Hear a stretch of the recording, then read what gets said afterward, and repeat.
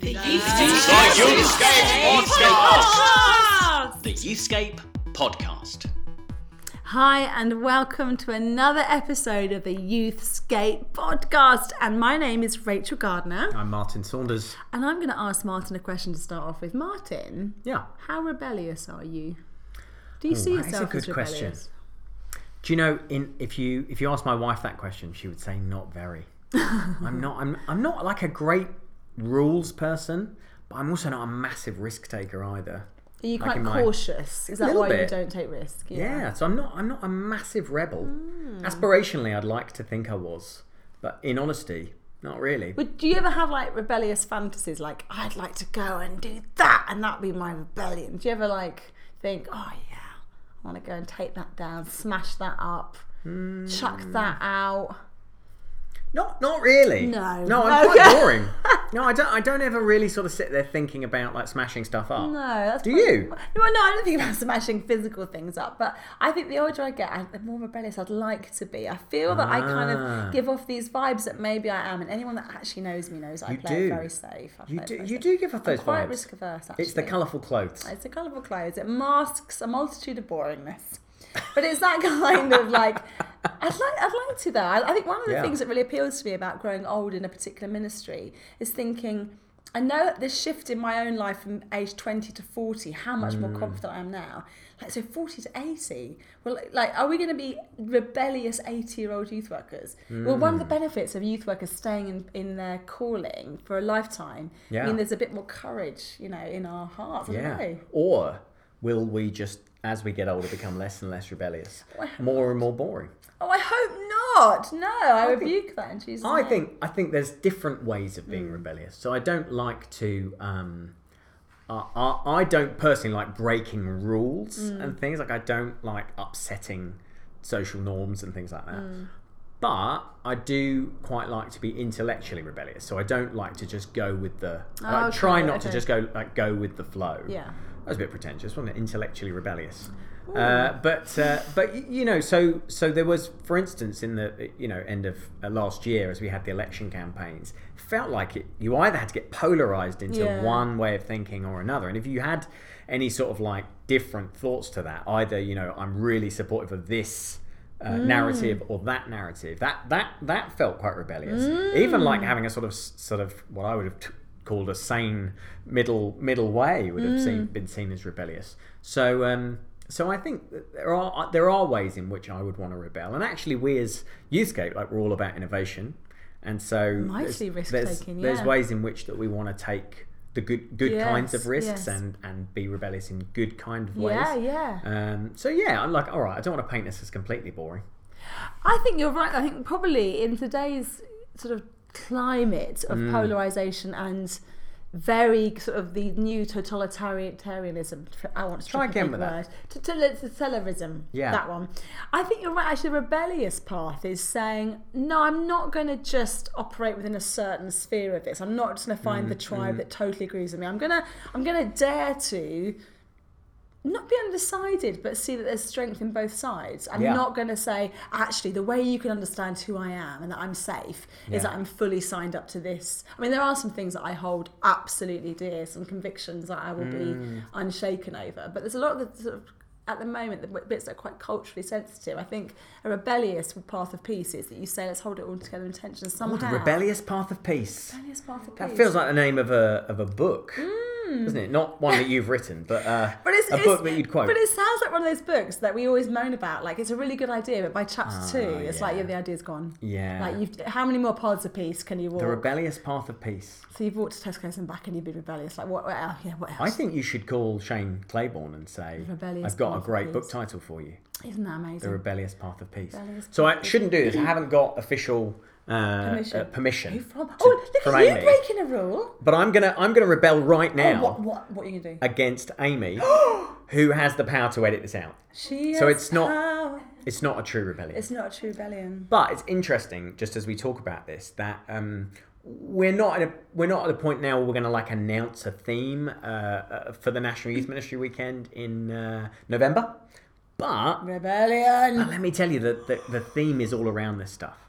What? I did not know that. Yeah, so a big part of the 2020 National Youth Ministry Weekend, just for you, is we're going to look at where we've got quite entrenched views, and we're sort of bringing our preconceptions to things about all sorts of stuff like theology and practice, how we do things, what church looks like, who young people are, what they can do, all that stuff.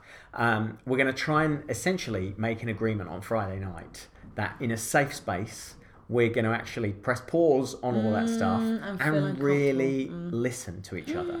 And so we're going to get some different voices in. We're going to get some very safe voices in that everybody probably is very comfortable with. We're going to get some voices you haven't heard before. And we're going to encourage everybody, us included as organisers, to listen to different voices and just ask God again to speak to us afresh through his people and the breadth and the richness of his church, which was kind of where Linda, if you were there this year on Sunday, was kind of going at this year's National Youth Ministry Weekend. So we are, we're going to take some risks actually, and we are going to encourage everyone to kind of enter into that for just 3 days, and then on Sunday you can put all your preconceptions back together, and you can decide if you want to take all that stuff away with you again, and that's fine, because we're not asking you to change your mind. No, we're just saying let's open ourselves up a little bit to what God might be saying. And we will be doing that as well, because we as Youthscape, when we're a bunch of people that are working this stuff out too. I mean, any organisation is not the building; it is the bunch of people who are working through. There's lots of things that we as an organisation are working through,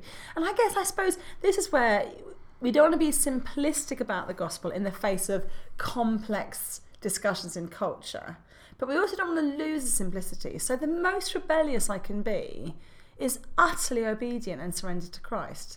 And I think I'm not interested in any rebellion that doesn't have that as the goal. And I think if we can hold on to that, I think as a church moving forward, we can say as a youth ministry organisation, there might be some particular topics that we agreed to disagree on. And we can do that really well, because actually the thing that we're never going to let go of is the centrality of Christ in all of this. And as long as we're all together holding on to him, actually, I think we can act then with restraint towards each other. I mean, the number of times that Christians just go at and go for each other breaks my heart. We can have restraint, and we can have compassion, and we can have wisdom. And I think I'm excited. Is that enough to get me a main stage preach? Like, if I just showcase? But no, I'm joking. I'm only joking. No, I'm joking. I'm joking. Yeah. Well, I think Christian faith in itself in 2020 is an act of rebellion, isn't it? So you started by saying, "Are you rebellious?" Yeah, I wanted a naughty poo story. And I don't really want to go and break anything particularly. I don't want to go into Poundland and say you're sucking our blood.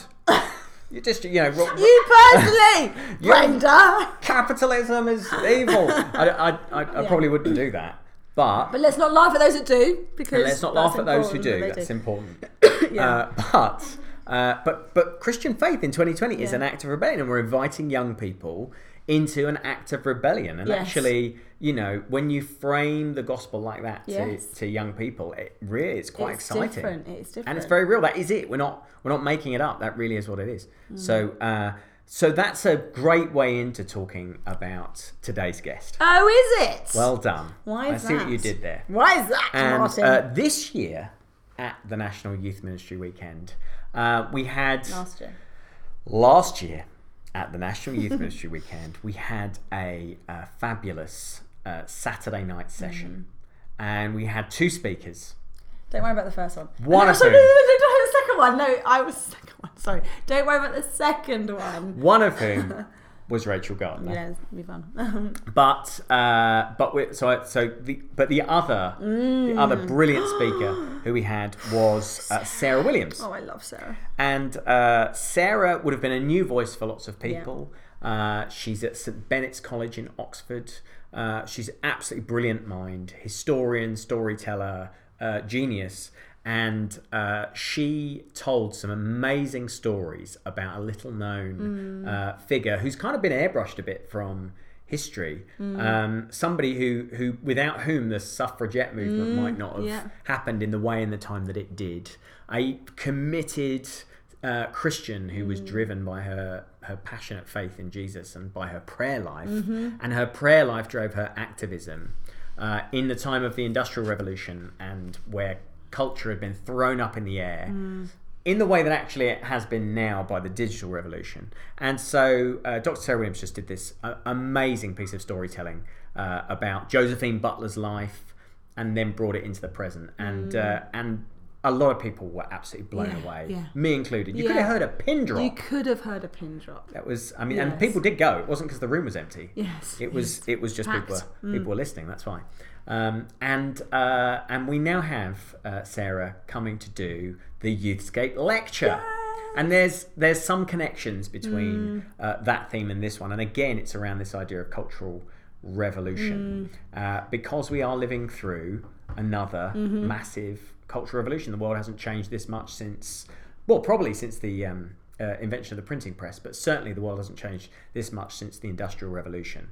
And so this year's Youthscape and St. Mellitus lecture is called A Theology for the Rebellion. Look, I have a flyer right there. Look at that.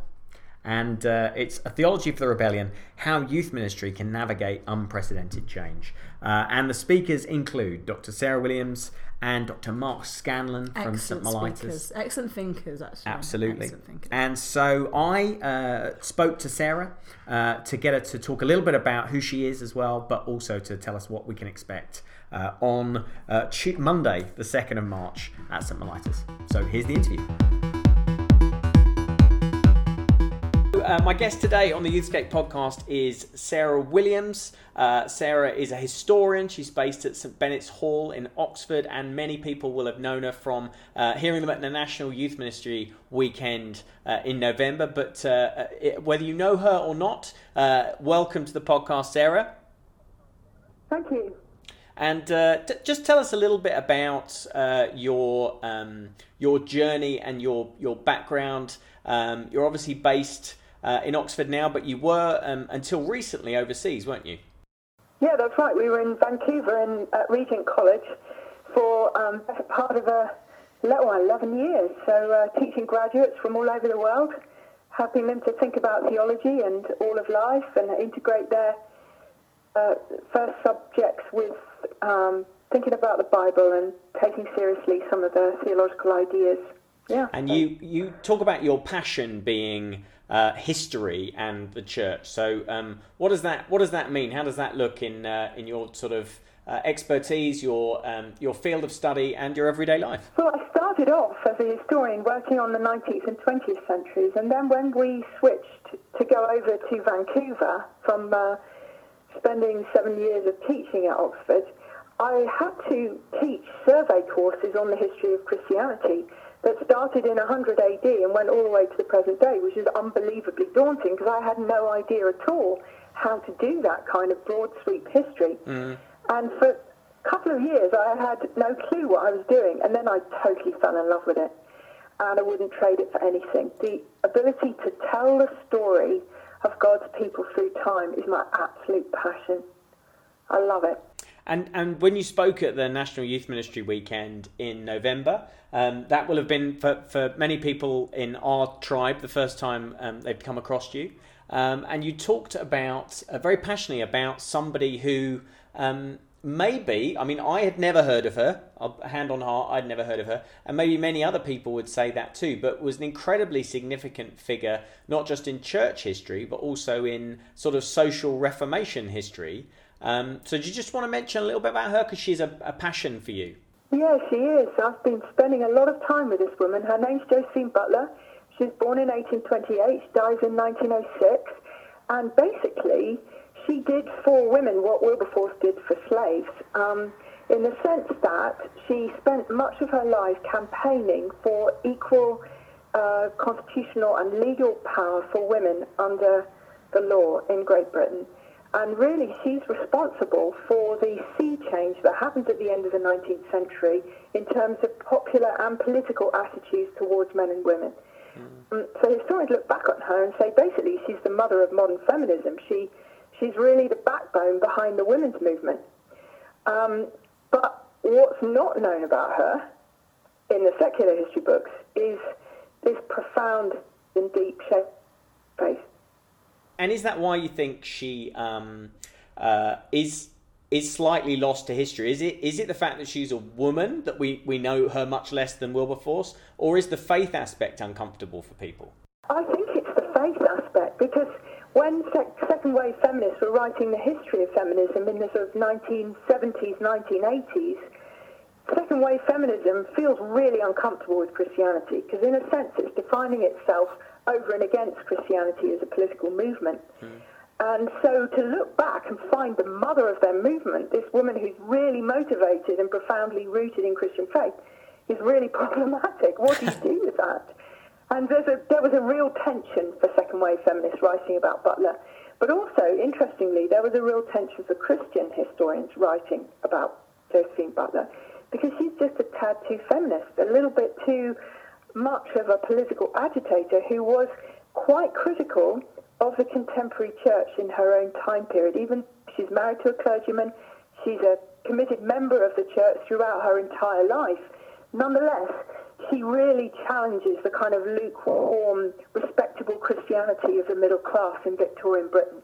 And so you talked at the weekend very powerfully about how her activism was sort of embodied in her prayer, and her prayer was embodied in her activism. So she sort of lived out her prayers, as it were, and she sounded quite remarkable. I think that's the thing that's impressed me most as I've learned about her life, is the way in which she didn't see prayer as separate from action, but she saw prayer as the most important action that the Christian is called to in life. And that actually, as we pray, we get to participate in who God is, in his imagination, his way of thinking about people, and his way of thinking about society. And so to pray for Butler was this extraordinary act of working with God to bring about change. And when she gets involved in political action, in social action, with working with women who've been on the streets as prostitutes for most of their lives, she begins to get involved with these women. The first thing that she understands as action is prayer, praying with women, praying for women, setting up networks of prayer that begin to mobilize action across society. And so that's what's really impressed me about her. So, we have all these ideas about to change the world. And so often we think about changing the world as our effort, our action, what we do for God. And this woman really challenged my thinking and shifted that around to say, actually, the first action is to listen to God, listen to his heart, be in his presence, and that's the radical and transformative action for the human person in relation to God. Wow. And so you're going to be delivering the sort of main section of this year's Youthscape St Mellitus lecture in London. And so it's called A Theology for the Rebellion. And it's I think the subtitle is How the Church Can Respond to Massive Change, Cultural Change. So can you give us a little bit of an insight into what you're going to be bringing on that evening? Will Josephine Butler be making an appearance there again? Well, she's definitely making an appearance in my thinking, because what I'm hoping to do in that lecture is really develop some of the ideas that we talked about really briefly in November at the Youthscape conference, and dig into a more thematic approach to say, what does prayer really do? What is prayer? What does it mean to pray? And how can prayer be a true political action? How can it be an action that is an action of resistance? How can it be, as it were, a pedagogy of resistance for the rebellion, as we framed it?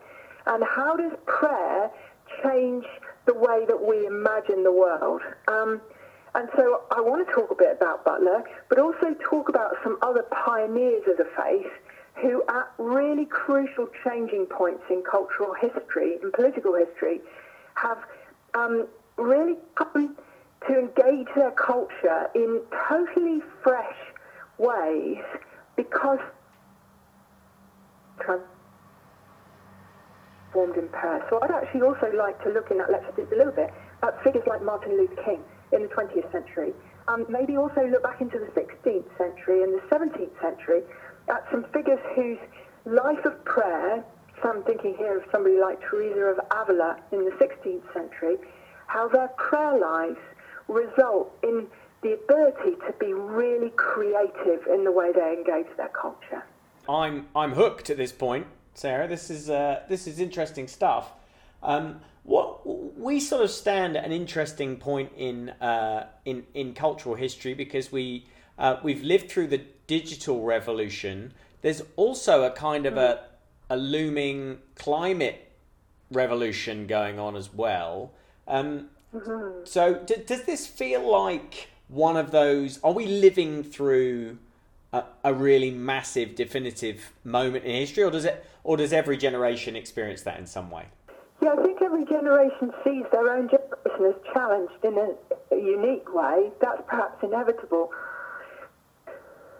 But I think there are at this present moment of time that are really distinct from what we might call the modern period. So since the 1960s, almost in every dimension of culture, political life, technology, even phenomenology, that is how we experience ourselves in the world, undergoing massive change. And I think in the last sort of 5 to 7 years, we've been seeing some of the impacts of longer-term cultural change since the 1960s, beginning to hit our culture in ways that are shaking how we've been thinking for pretty much a couple, maybe 3 generations.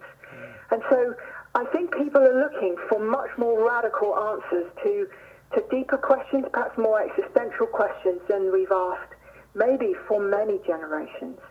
I think people are asking questions about the very meaning of our materiality, our relationship to the planet, in ways that are pretty unprecedented.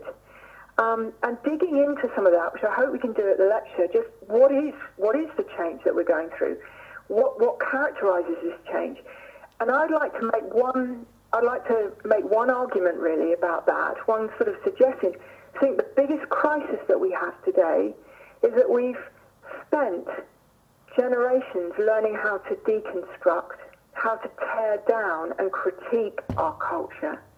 But we have this massive crisis of leadership because people don't know how to generate the constructive.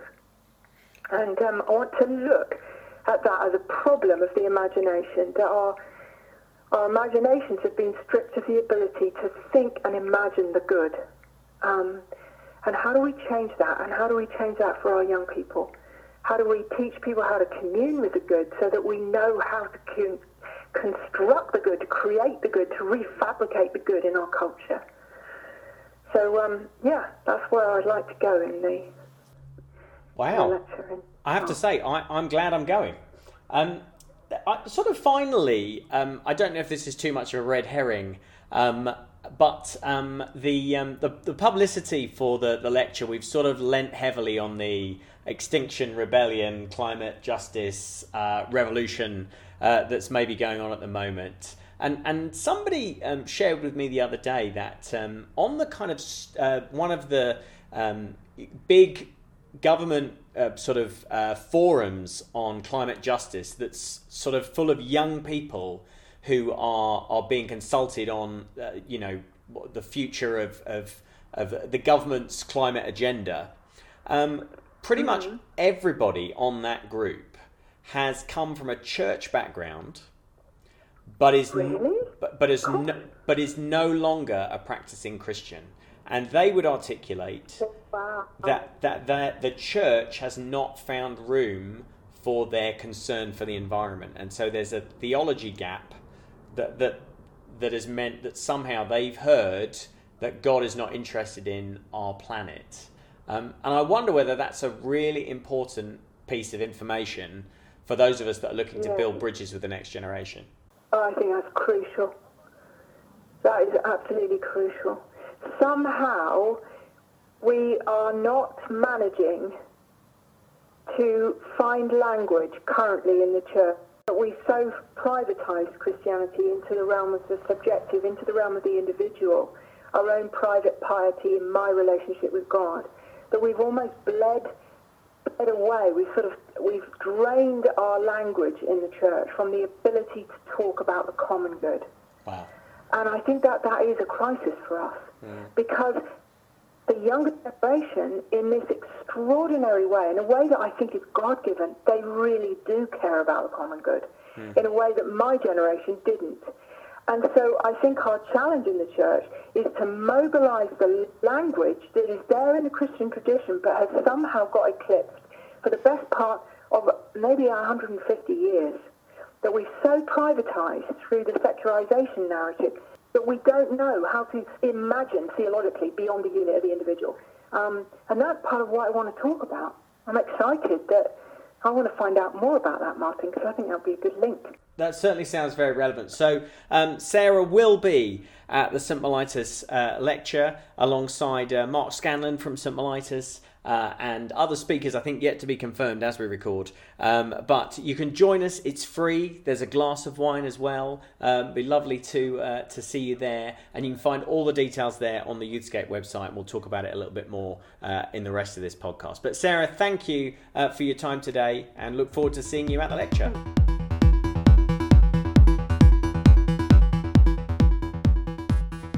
That was a great interview, and I'm excited about Sarah speaking at this lecture. So, as we put on all our publicity, you don't have to reserve a place because it's free. But if you don't reserve a ticket, we cannot guarantee that you'll have a seat on the night. So make sure you reserve. What happens if you don't have a seat? Will you have to stand outside or something? Stand outside with your complimentary glass of wine, because you get a glass of wine. Will you still get, if you haven't booked a ticket? This is getting very complicated. Basically, the message from the high echelons is don't take the risk, book yourself on. And it is the tribe. This is a chance for us to do some really important thinking. That's right. That is absolutely pertinent to everything that we're doing as youth workers. So get yourself there. So we've done this for the last... this will be the third one. We've done it for the last 3 years. It's a brilliant night. It's a Youthscape and St. Mellitus co-productions. We worked together through the year to put this together. And they are always brilliant. And it's free. So if you can get yourself to London on Monday the 2nd of March, 5:45 start, we guarantee you, not legally, but in spirit, it'll be an excellent night. It will. Absolutely. Fantastic. In fact, actually last year, I met a bunch of youth workers I don't really know and just said, we finished the lecture, can we all go out for a burger? Because it finishes, 8:15, 8 o'clock? Yeah, 8:30. 8:30, so we all went out for a burger in Byron or something locally. It was really, really good. So you're in a brilliant part of London. It's really, really fun. So just to be clear, Rachel will not buy you a burger. No, and I didn't know that it definitely was a bunch from the lecture. I just sort of said, have you been at the lecture? Can I sit with you? Did you actually accidentally go on a date with a group of men? No, not men. It was men and women. Youth workers. Okay. Mike Palin was somewhere in the vicinity, so I knew I was in I love the idea that you, because you would do this. Yeah, I would. Just found a group of complete strangers. Yeah, have a burger and went for a burger. What's the worst that can happen? Public I don't place, want to all answer that. No, public place. Awesome. Right. What else do you want to say to our beloved listeners about life, laundry, and everything?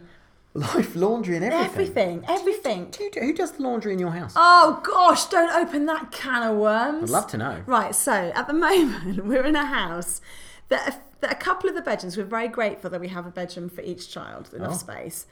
But it means at the moment, because I've been away quite a bit and because my husband has been away quite a bit, like we've not yet, so we have actually piles of washing in places. Oh no. We have become like a bit like that, and it is like friends want to come around, like wade through the washing, wade through the recycling on the floor, wade through the bins. No, it's not quite that bad. You pick up like t-shirts and think, I could probably get away with another day. Well, my son is 2 and he drools all the time, so his clothes are completely awful. Oh, they've gone all sort of crusty. Yeah, they have. Oh.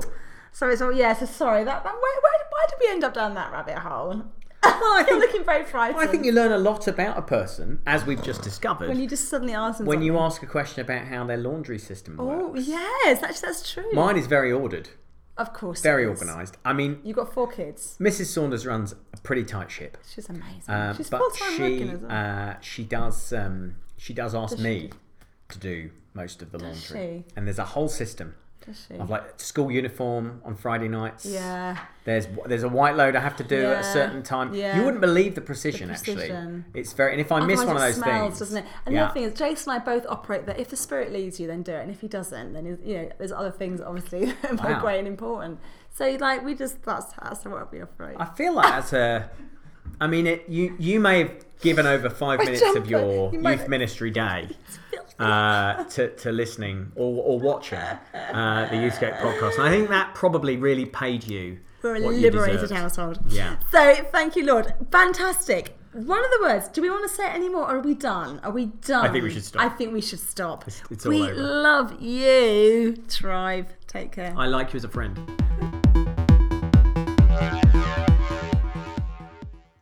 The Youthscape podcast is always free, but if you'd like to support us, please go to patreon.com/Youthscape.